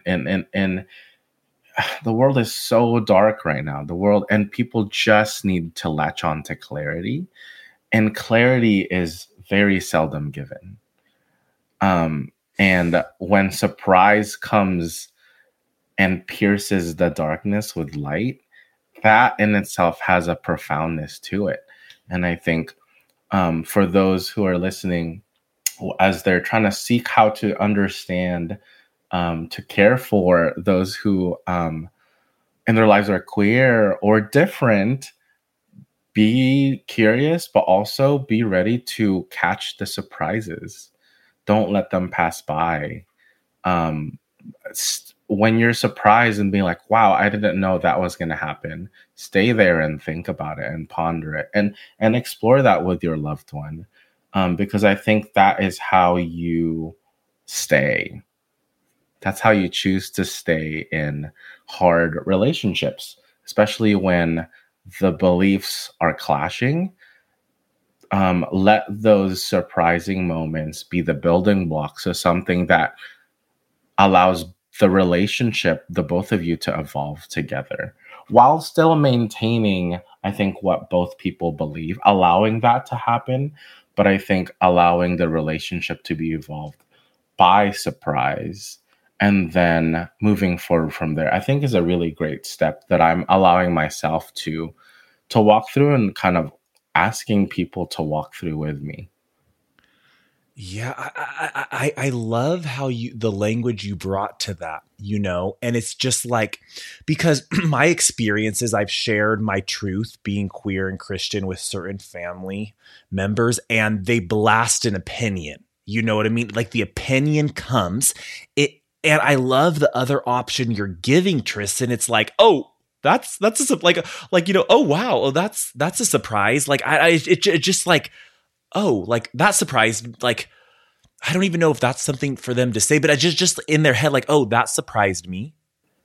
And yeah, then I think to allow themselves to not question what they believe in, but to allow themselves to, for a moment, think and receive beyond it. And they could choose to go back, but to be like, oh, actually, there is something more to what I see. There, maybe God is a little bigger than I thought. Maybe God does work in wonderful, like different ways than I thought. because I think as humans, we desire clarity, and we desire protection and survival, and so we tend to just stay in the circle. But as queer people, we're not afforded to stay in the circle.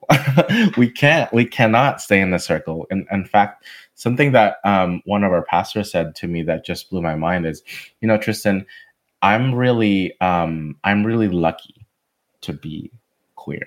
And I'm like, what does that even mean? And she said, heteronormative relationships, straight people are immediately put into boxes by the world.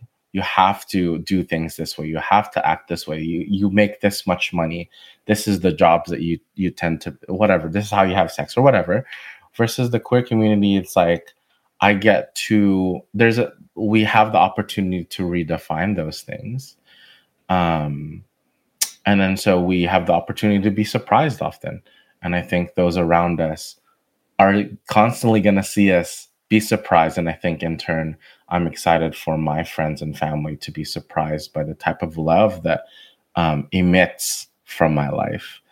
And they get to choose to watch it. They actually have to choose to watch it. Or they could close their eyes. They can. And be silent for the next 5-7 years. But those who peek into my life, I think will be pleasantly surprised that God still remains here. And that there's so much love to be had by watching my life evolve. Yeah, I totally agree. I think there's so much love and curiosity, like for all that's said about the importance of humility, like as a Christian value, I think to be willing to set aside what gives you a sense of security about how you see the world and be like, but what if there's more? There's such a love in that to be like, if I am really willing to look at somebody who's different from what I expected and have a curiosity about that, there is a risk to that. And I think there's a commensurate amount of love that corresponds to that as well, because you're willing to, you care enough to be curious, to learn more. And I think that's a really beautiful thing when it happens. And that doesn't mean like you go from like 0 to 100 right away, because it's like, that's not how our brains work. Like you're only comfortable with what you're comfortable with. But when you're willing to take one step forward and say, oh, tell me more. And Tristan, honestly, you're one of, I think, just a masterclass in asking like good questions. And that's it. I feel so cared for, like the kinds of questions that, you ask sometimes, unlock these things for me where I'm like, oh, I never had articulated how I feel about something, but, a good question sometimes gets you like 90% of the way there. And I think similarly for just any relationship, when there's a curiosity and a willingness to explore together, I think that's a beautiful thing, and it can, definitely be complex and messy. And there's a lot of mistakes that can be made, even harm that can be imparted sometimes towards each other. But I think there can still absolutely be a relationship. Through that.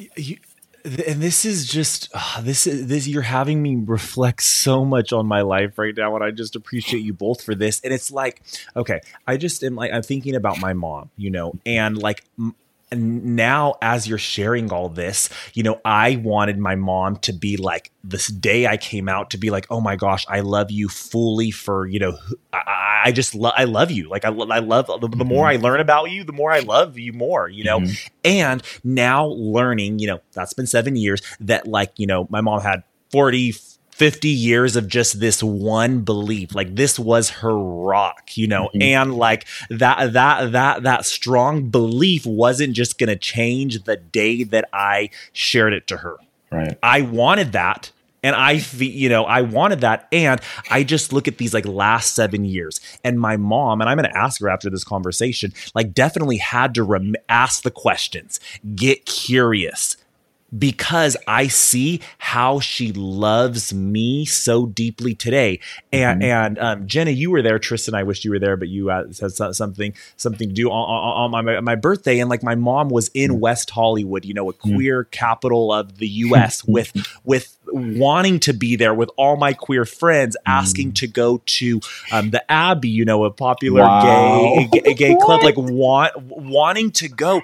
And I like never in a million years imagine that. My mom wants to go to Fresno Pride and wants to go to Fresno State's Pride flag raising, like all these things. Like she's interested in PFLAG, parents and families of lesbian and the gay community. Like all these things happen. And it's like just this patience, like this patience. It sort of feels like just this beautiful like wave of love that I'm being held in right now. And that's just been, I would say the last, 4 months. Yeah. And it's just like all these things you're sharing, I'm like, oh, wow, that makes sense. I have a little more sympathy for my mom, those moments where because like Jenny, you just said my mom throughout this process shared so many things, I don't want to say so many things, but I think of 2 instances where she said something that deeply hurt me and I didn't talk to her for a certain amount of time. And I talked to my mom daily and we both had to sit in that discomfort. And for her, it probably was a little more. I don't know what it's like to be a parent. I'm just imagining, but from being in that, like having to get more curious and being like, how can I still love my son? And I haven't asked her all those questions yet, but it's just so beautiful of just, I don't know. I've never thought I'm just putting puzzle pieces together. So thank you for helping me put puzzle pieces together and for both of you as you're just more at the beginning of this. And maybe for listeners that are at the beginning, I am seeing just, this possibility that I never, ever would imagine. And I feel just the most love that I've ever felt from her. And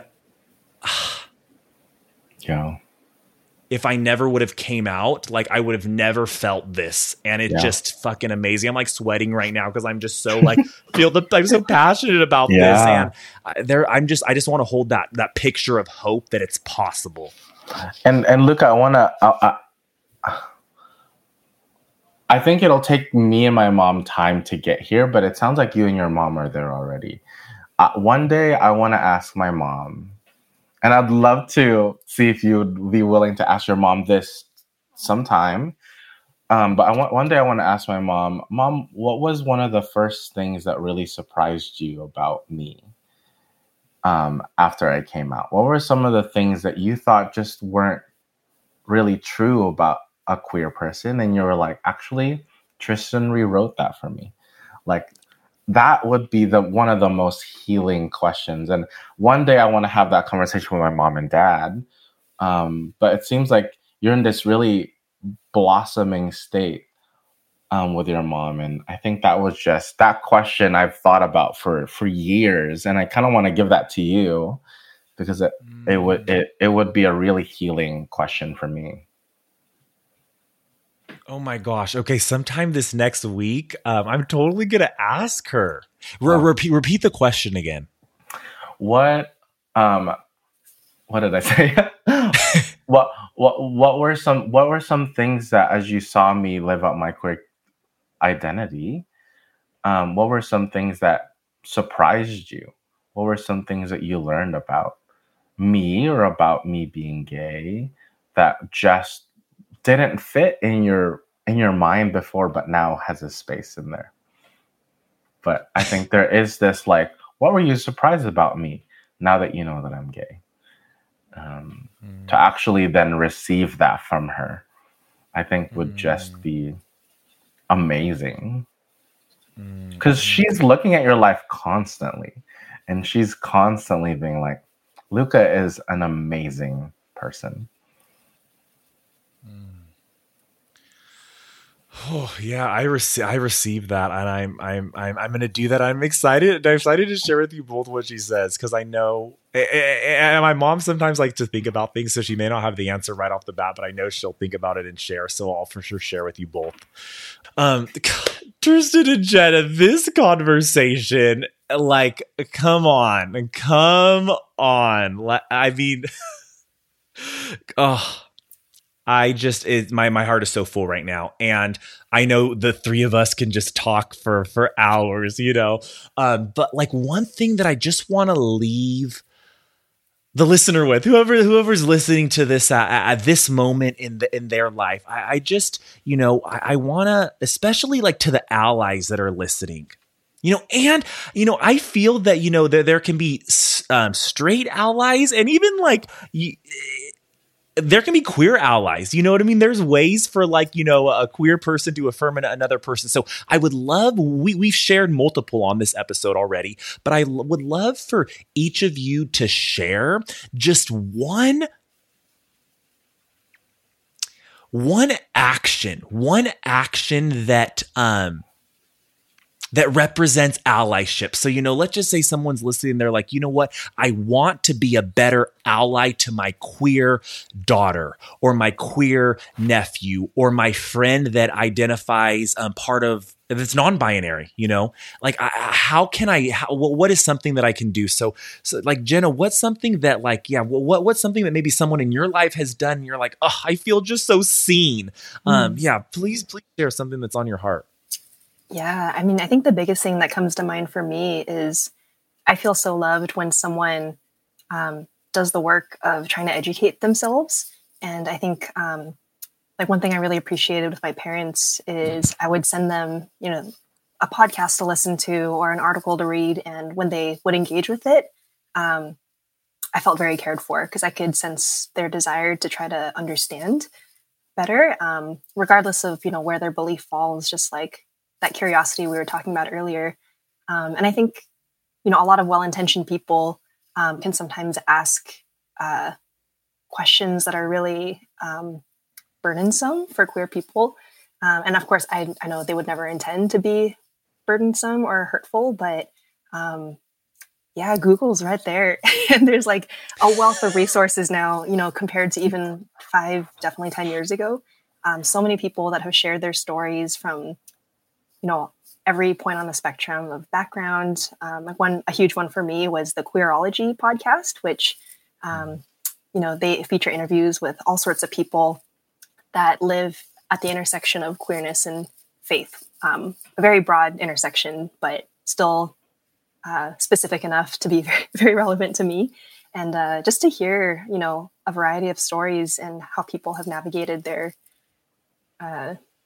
life experiences can be so enlightening and give you so much more empathy and compassion, even if you don't agree. And I think that's a step anyone can take. Yeah. For me, the first one that's popping up is just listening.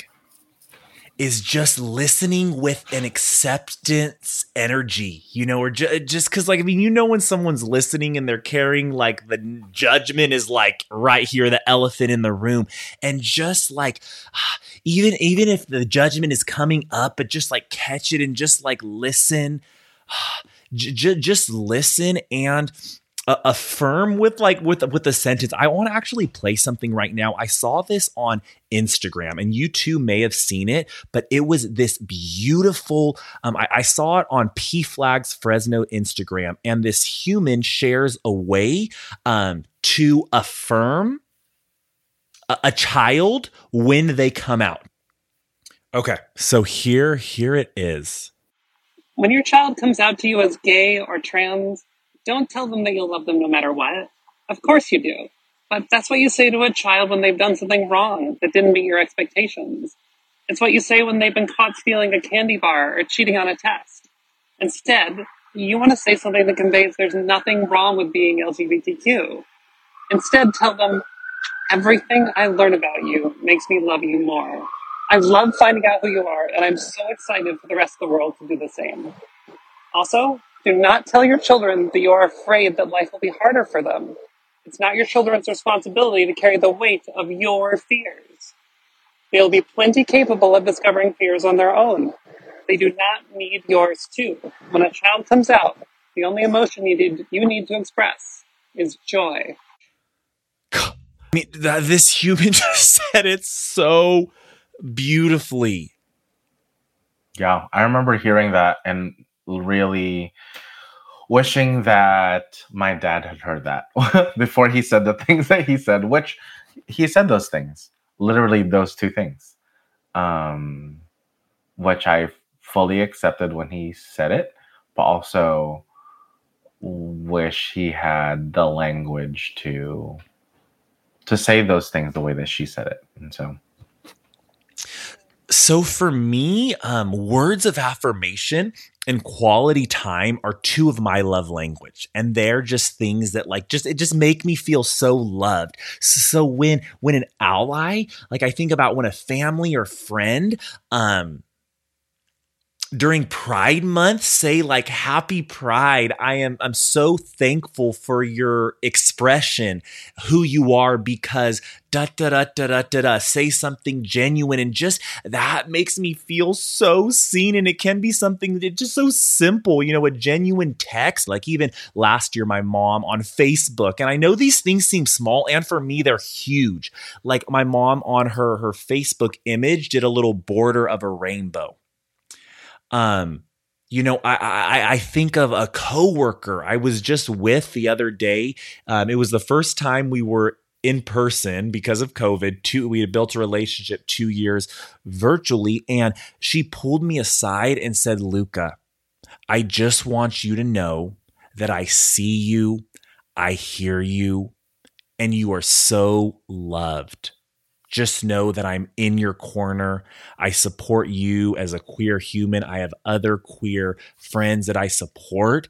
And I mean, a coworker she did not have to say that, but just like taking the time and saying something so intentionally with love. Like she could have assumed that by the way she acts around me, that, she creates this safe space. She could assume that, oh yeah, I love who you are, but I need to hear that. Like I need to not just assume like the power of language. I just think about like when I go to a new town and, it's a town that I get a feeling that it's more conservative, and maybe that's me being in judgment, but I think I have the okay to be in that because I've been in a lot of conservative towns and been hurt by people. I was just as I'm on my freedom flight, living the nomadic life, I was in a small town near Portland, and I walk into a coffee shop and I see a queer flag. And I walk into a different grocery store and I see a queer, just a sticker with a rainbow flag, and just something in my nervous system relaxed because I was like, gosh, that is the sign that this is a safe space. Something about just those small things like that, are so powerful for me, and I know they're there for others. So for those listening, just know that like something like that may not seem so big and you're like, oh, everyone's doing it. But just know there's people that are watching you, and there's like followers on Instagram that are your family and friends. And something as simple as posting something on an Instagram story that says like, shout out to all my, amazing queer family. Like, I love you. Something like that. Like it speaks volumes. Mm-hmm. Do you feel that? 100%. Like, I think for like the closeted friend or kid who sees that and knows that like, oh, I could potentially talk to that person. Like, I'm not ready now, but like I could talk to them.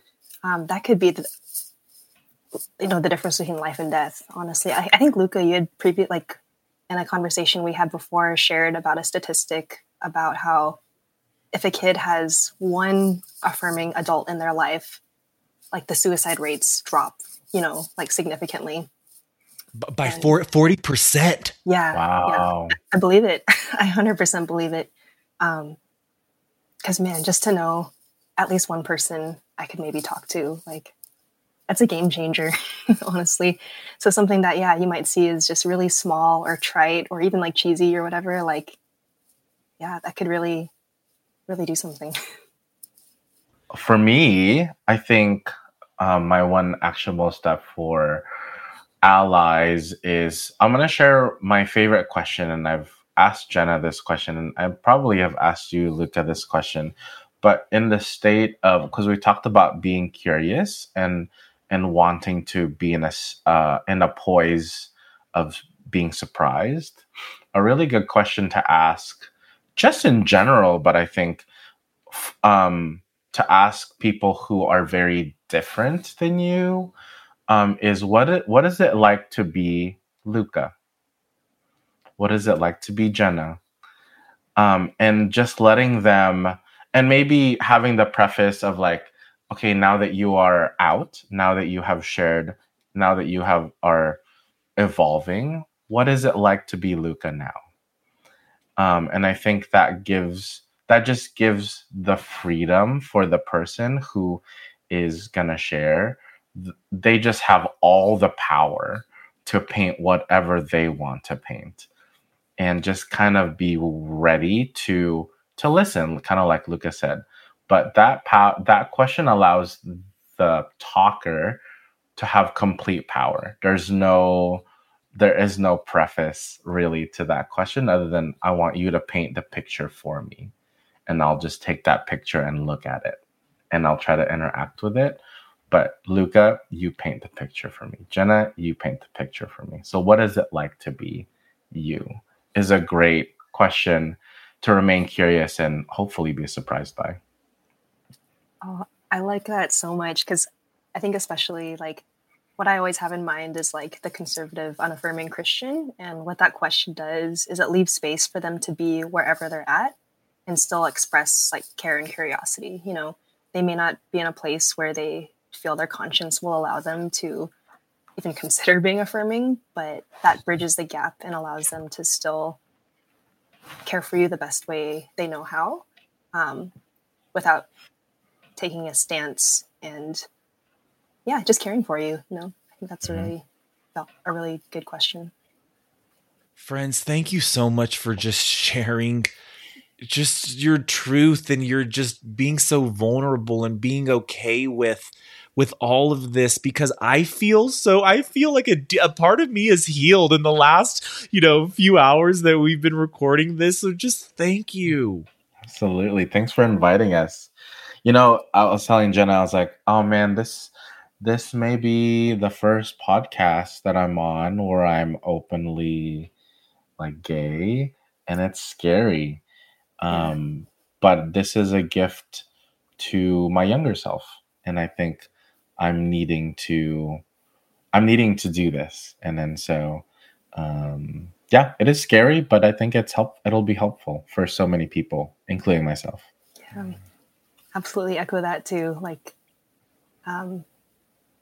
knowing how hard it was for me, like if anybody can like even glean a single thing that's helpful at all, then I'd be so grateful. And and it just even for us too, like this has been so like healing and wonderful to be able to just kind of articulate and process together. So thank you guys. I love you both so much.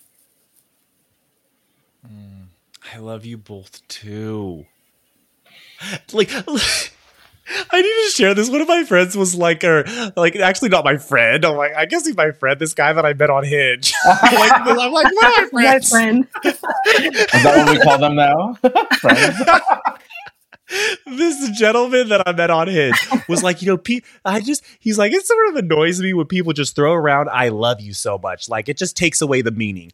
And I said, you know what? I understand, because I said that. A few years ago, I said that. And I was like, but the more and more I accept myself and love myself deeper, like, gosh, it is just so much more easier for me to build like a loving relationship with someone else. And I have never said I love you more than I have said in the last 6 months. And I'm like, you know what? It's genuine.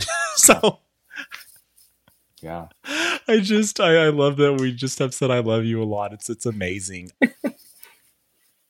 Yeah, and I think if there's anything that I could say to, I guess, two groups out there, any parents with queer children, whether they're young or adults. Just want to say, I don't know what it's like to be a parent, but I imagine that it can be terrifying. You're figuring everything out for the first time, and I don't think there's any life transformation that's greater to become a parent, to become responsible for a whole human life. And I know that most of y'all out there are really just trying to do your best and have so many fears, so many things you don't even know how to put words to. You just know that you feel afraid or feel unsure. Or maybe there are some things that you feel sure about and you can't imagine not being sure about what you believe to be okay or not okay.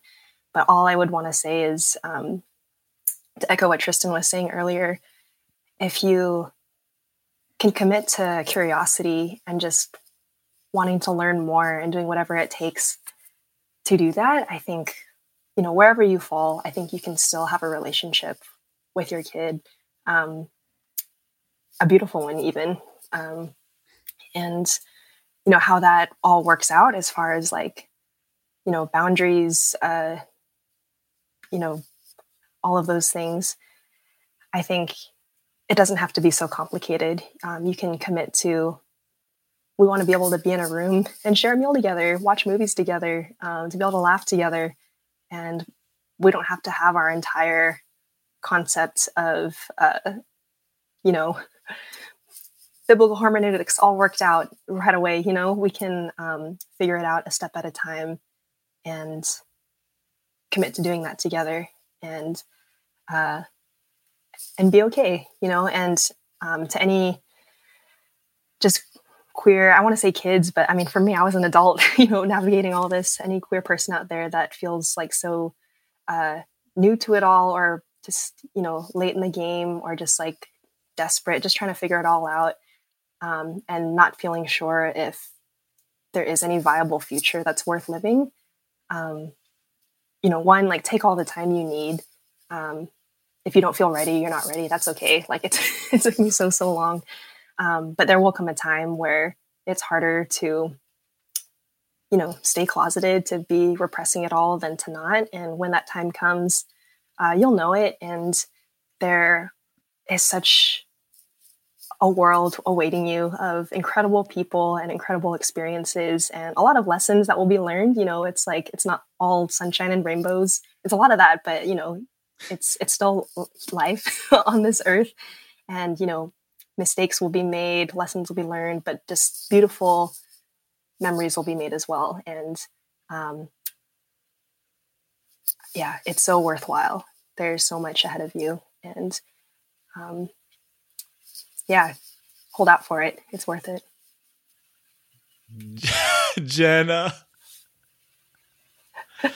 Wow. Oh my gosh. I'm receiving that. That was like a hug. Yeah, I needed to hear that. Wow, that was just so, both of you, I am just in awe of how you bring language to thoughts. Thank you. Yeah, thank you. I feel like my heart grew through this conversation. Same. Yes. Oh, I'm all for hearts growing. Wow. Okay. So the last question I have, and then we're done. Okay. So both of you close your eyes, get real comfy wherever you are. Take a deep breath in through your nose. Let it out through your mouth. What does it mean to live free to be? What does it mean to live freely, to be who you are at your essence?